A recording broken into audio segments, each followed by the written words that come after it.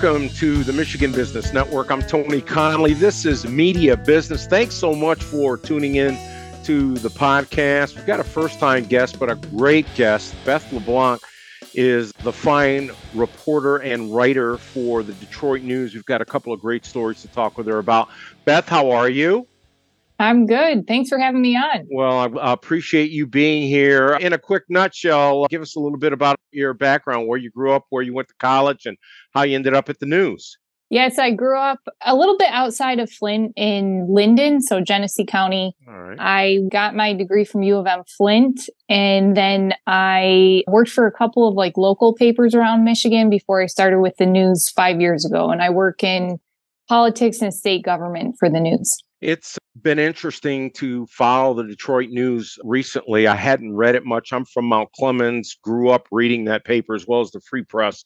But we had an opportunity to interview Gary Miles, and you guys are doing lots of new and cool things and really trying to, sink your journalistic teeth into everything you do now and trying to be fair and balanced. Yeah, they keep us pretty busy. I'm going to be honest. All right, let's talk a little bit about the story titled Nestle 1 Million Residents to See Criminal Convictions Automatically Expunged. When you see the headline, it grabs your attention. Tell us a little bit about this story. Yeah, so to understand the current situation and what happened this week, you kind of have to go back 3 years ago to 2020 when the legislature passed this package of bills that were really kind of groundbreaking in terms of how Michigan looks at past convictions. And they were called the Clean Slate Package. And it largely broadened the number of convictions that were eligible for expungement. And then it streamlined the process for expungement. So it's easier to get felonies and misdemeanors, non-serious for the most part, non-serious felonies and misdemeanors expunged and off your record. And the goal of it from day one has been to kind of open up doorways to job opportunities, to housing opportunities, to education, areas where in the past people have been kind of screened out because they've had to answer yes or no when asked whether they had a previous criminal conviction or something on their record. So that passed in 2020. A key element of that was what's called automatic expungement. And that took 2 to 3 years to set up a system. They needed a software system that could kind of screen out some convictions, misdemeanors, and felonies that could automatically be expunged under this law. And so that is what took effect Tuesday at midnight. So basically Tuesday at midnight, this algorithm started running where it went through all of the state's criminal history database and looked at who are the individuals who have convictions that qualify for basically getting cleared off and erased from their record. So that ran Tuesday night. And the first day, they screened out about 1 million misdemeanor convictions and 105,000 felony convictions from the criminal history record. Now, that's only a portion of what was done Tuesday. The other part of it, some really low-level misdemeanor crimes are being done at the court level. So we don't have a number on those yet, but that's going to be a significant portion as well. And again, folks need to understand this is for nonviolent, non-serious crimes, correct?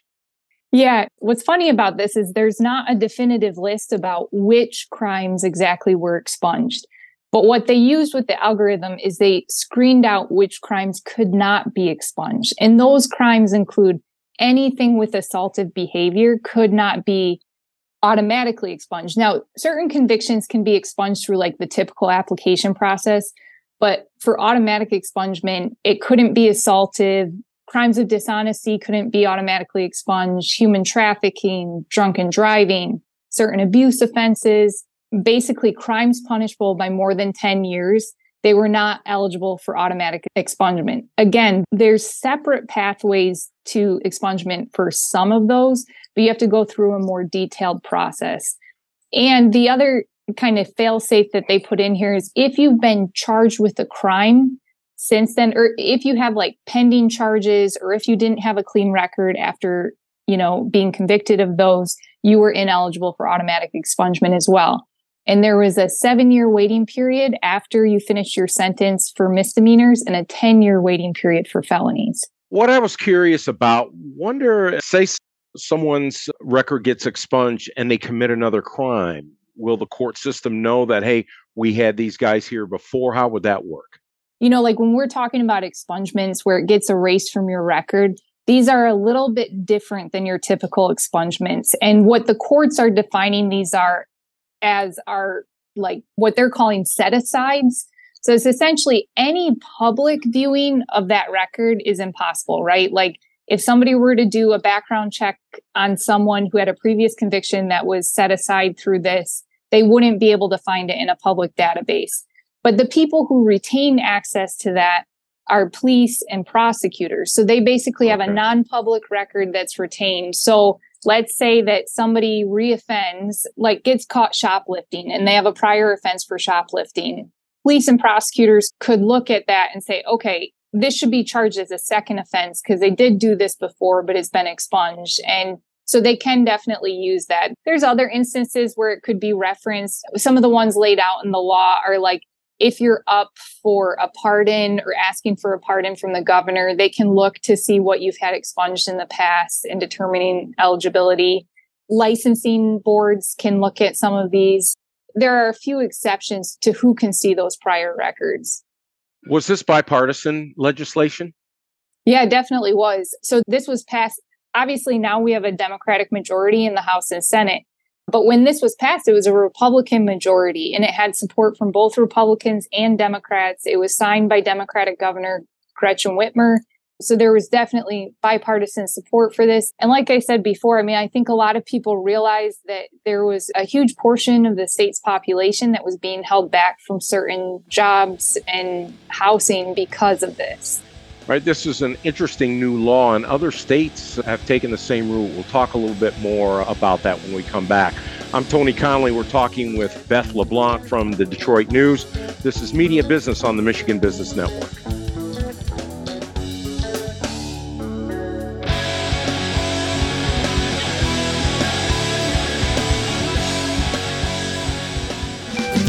Looking for high-quality office furniture on a budget? Stop by the Office Outlet at 516 North Larch in downtown Lansing for huge savings. We've got new and used office furniture from brand-name manufacturers, all at discounted prices.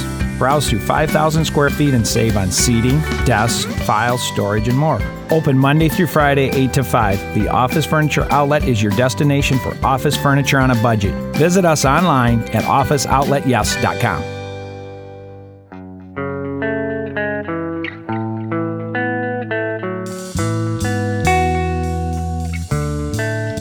Welcome back to Media Business. I'm Tony Connolly. This is the Michigan Business Network. We're talking with Beth LeBlanc, who wrote a very interesting story on a new law that's going to change a lot of lives. 1 million new Michigan residents will see criminal convictions automatically expunged. These are non-violent, non-serious types of crimes. And Beth, as I saw in your story, other states are doing the same thing. Yeah, so I think there are now about 10 states that have an automatic expungement policy, this kind of wide-reaching overnight forgiveness of certain convictions. Although there's 10, Michigan is the third to actually put it into action, right? Like 10 states have passed it, but they haven't actually implemented it yet. I think they were behind Pennsylvania and Utah in terms of implementation, and they're definitely a first. Beth, the people who oppose this, what were the reasons for the opposition? Well, we've talked to a couple of police agencies who said they had reservations about the automatic aspect of this and some of the certain crimes that were expunged as part of the bigger package. But some of their concerns about the automatic expungement was that they felt that these things should be evaluated on a case-by-case basis. And when it's just run via an algorithm, or some kind of software, that you kind of remove that human decision making that can see the context and the full story of why this person was convicted of what they were and what the circumstances were and who the victims were. And so that was some of the pushback on this. And some of that was addressed in the package that passed. I mean, lawmakers definitely curtailed what kind of crimes could be expunged, what sort of safeguards were in place to ensure that police would have access to these records in the future should that person commit another offense. Beth, I also thought what was interesting about the story is just talking about the human experience, as well as how this could economically affect the state of Michigan. Talk a little bit about that. Yeah, I mean, if you think about it, we hear time and again that there's a huge labor shortage out there. I think from what we've heard from different groups who are advocating for this, it's not just that people are screened out of jobs because of these convictions. It's because they've been screened out so much in the past that they're discouraged and they're not trying to apply for these jobs anymore. So they're hoping this can kind of kick the engine in Michigan and get these people to start applying and get them qualified for this work. What's been the feedback since the law has gone into effect? What have you heard? Yeah, I mean, it's largely been positive. I know there are a few things that they still have to iron out, right? When you do something this large, there's always going to be wrinkles, kind of unforeseen consequences of what happens. One of the ones we've heard is, there are a lot of like software or databases that collect this information and then use it to sell background checks or to sell information on people. One being like Nexus, right? That they collect information on people about their criminal background, and then they give access to individuals for like, let's say loans or mortgages or whatever, when they're doing those background checks. So the question is even though this requires the state to keep these records non-public, what happens if Nexus has all these old records? Are they required to get rid of those records now? What kind of legal responsibilities are on them because these are now non-public? And I think that's something that they haven't addressed yet. Beth, what will be interesting is to hear from those who this directly affects. Were folks able to get a job, get into a house, get into an apartment? Are they feeling better about themselves? I mean, I think some of those answers are, easy to kind of figure out, but to get feedback from those folks would be pretty interesting, I think. Yeah, I think definitely. They had a reception the day this went into effect. And one woman spoke from Detroit about how 18 years ago, she had she didn't go into detail, but it sounded like a bounce check or something, right? That she had insufficient funds. It's flagged as a fraudulent thing. She's an accountant now, and she is having trouble getting a job anywhere because it shows up that she had this on her record. And she said, she was, I think, 18 at the time, had cleaned up her act afterward, but had this following her around everywhere despite 18 years of clean behavior. One of the things that the package was put in place for too was this was put in place shortly after the state legalized marijuana. And so I think part of this package was to try to address the idea that so many people had been caught with marijuana in the past, with a product that is now legal in the state of Michigan. So how do you address that? Was it even worth a felony in the past or a misdemeanor in the past? So I think there are a lot of people, who are going to have certain crimes like that expunged at the end of the day. We're talking with Detroit News reporter and writer Beth LeBlanc. When we come back, we're going to talk about her gun group story. Very interesting story. We'll do that next. I'm Tony Connolly. This is Media Business on the Michigan Business Network.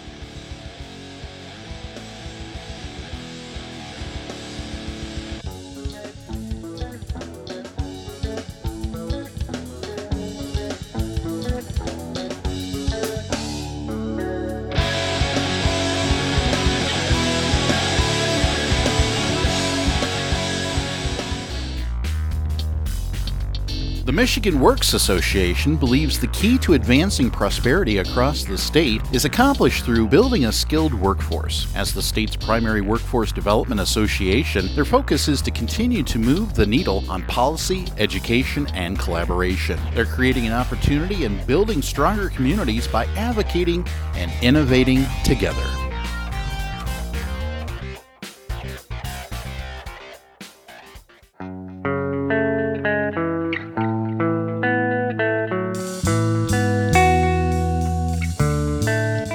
Welcome back to Media Business. I'm Tony Connolly. We're talking with Detroit News reporter, writer Beth LeBlanc. And she wrote a story titled Gun Groups Sue Michigan Legislature Over the Ability to Testify on Firearms Bills. You, as much as anyone, Beth, knows how big a topic this is, guns and legal owners and so on. Talk a little bit about this story. Yeah, so over the past couple of months, especially in the wake of the shooting at Michigan State University, lawmakers have been moving very swiftly to get at least some groundwork gun regulation in place in Michigan. The three that they've kind of focused on are red flag laws, which would allow you to confiscate a firearm if you thought a judge to confiscate a firearm if they were told or were provided proof that this person presented a risk to themselves or others. There's ones that would require more background checks and registration requirements for long guns. There's another one that would require the secure storage of any firearm in a home where a minor is present. So these are the three bills that they've moved in kind of lightning speed through the legislature. While they've been doing that, they've had maybe a total of 6 hearings on the bills, and every hearing has just been packed with people wanting to testify or wanting to comment. Among them have been gun rights groups or people who are against these regulations and feel that they're in violation of the Second Amendment. And they feel that didn't get enough time during these committee hearings to present an opposite viewpoint on these laws before these laws were passed. So on Thursday, they filed suit in the Michigan Court of Claims saying that this was a violation of the Open Meetings Act, that they should have been given equal time or at least more time to present their arguments against these laws. So was this fast tracked? When you have the political power, you can get away with little things like that. Yeah, I mean, it was definitely fast tracked. I don't think anyone would argue that it was fast tracked, but there were 6 hearings. And I mean, I can tell you from what I've seen in Lansing from both sides of the aisle, I mean, sometimes bills move without any hearings at all. And in the past appeared to be up to the opinion of the leadership, how quickly those move, how many hearings they receive, if any. And it has appeared to be a call of the committee chair about who comments, how long they comment, everything like that. So whether that's in for a shakeup with this lawsuit, I'm not sure. But if they're successful, I think it would overturn some precedent that's been set for committee hearings in the past in Michigan. What's interesting about these laws, I've gone through them a little bit, Beth, and they almost seem to be common sense. Maybe take a little bit more time, do a little bit more of a background check. I really didn't see anything that said this group or this person can't have it. It seems like sensible stuff. What do you think from your reporting? Well, I mean, that's definitely, Democrats are saying that this is just common sense and that this is a floor and not the ceiling of what can be done in terms of gun regulation. I think the devil's in the details, right? Like a lot of the gun regulation and the interplay between state and federal law on guns is very complicated. And so some of the pushback on this has been that this isn't going to make sense in the interplay between state and federal, or this is going to put too big of a burden on gun owners and infringe on their Second Amendment right. And then there were a lot of questions too. In particular, I would say the most controversial one of all of them is the red flag law. There are a lot of questions about due process and what a judge is able to take away from you without maybe you even being in the hearing or without giving you enough time to defend yourself in the hearing. There's worries that it would be misused as kind of like a retribution if somebody's upset with you. So those are concerns. But yeah, definitely. I mean, they pass very quickly and they pass on the argument that this is just the floor. This is basic common sense gun legislation. Where these bills seem to miss the mark, and I don't have the answer for this, but getting the guns out of the bad guys' hands, because they're not going to give them up. And I think that's what gun advocates and even maybe people who don't own guns keep saying. You keep worrying about those who legally can have guns. You put these checks and balances into place, but what are we going to do to get the guns out of the bad guys' hands, to get them off the black market? I don't know what the answer is, but it doesn't seem like that's being addressed enough. Yeah. I think there's like 2 levels of this argument, right? Like, I know we've heard from some Detroit officials that like the gun violence in Detroit is largely perpetrated with illegal guns, that these are people who aren't going to be following any laws or are going to go around the laws that are in place to get a firearm. I think with the 2 recent mass shootings in Michigan, those appeared to be firearms that were largely owned legally. And so these are in response, I would say, more so to the mass shootings than like a rash of gun violence. For example, in Oxford, that firearm apparently was unsecured when the student took it into school or took it from his parents' home and into school. In the case of Michigan State University, the father said afterwards that the son was not mentally okay. I mean, I think Anthony McRae's note portrayed a lot of mental instability there, or mental anguish, that Democrats say could perhaps be addressed by something like a red flag law. If somebody's going through some mental health issues and it appears to be a risk to themselves or others, you could confiscate the firearms. I think we've heard opposition to this that, at the end of the day, it's a law, but people can get around it, or people can just break it. If they're willing to shoot up people, what is to stop them from breaking another law like a gun regulation? But again, Democrats have emphasized consistently that, this is the ground and this is the floor and not the ceiling, and that these are some basic common sense ways to respond to what's happened so far. We've been talking with Detroit News reporter, writer Beth LeBlanc. Are you on Twitter? I am. Okay. Well, Beth, these were fascinating stories. I can't wait to get you back on. These two types of stories aren't going away, and it's kind of cool to see Michigan kind of moving forward with legislation, even though we've got this back and forth with Republicans and Democrats. Yeah, it's definitely going to be interesting moving forward to see what does move ahead and what doesn't in this debate. Beth LeBlanc with the Detroit News. Thank you so much. We appreciate your time. No problem. Thank you. I'm Tony Connolly. This is Media Business on the Michigan Business Network. We'll see you next time.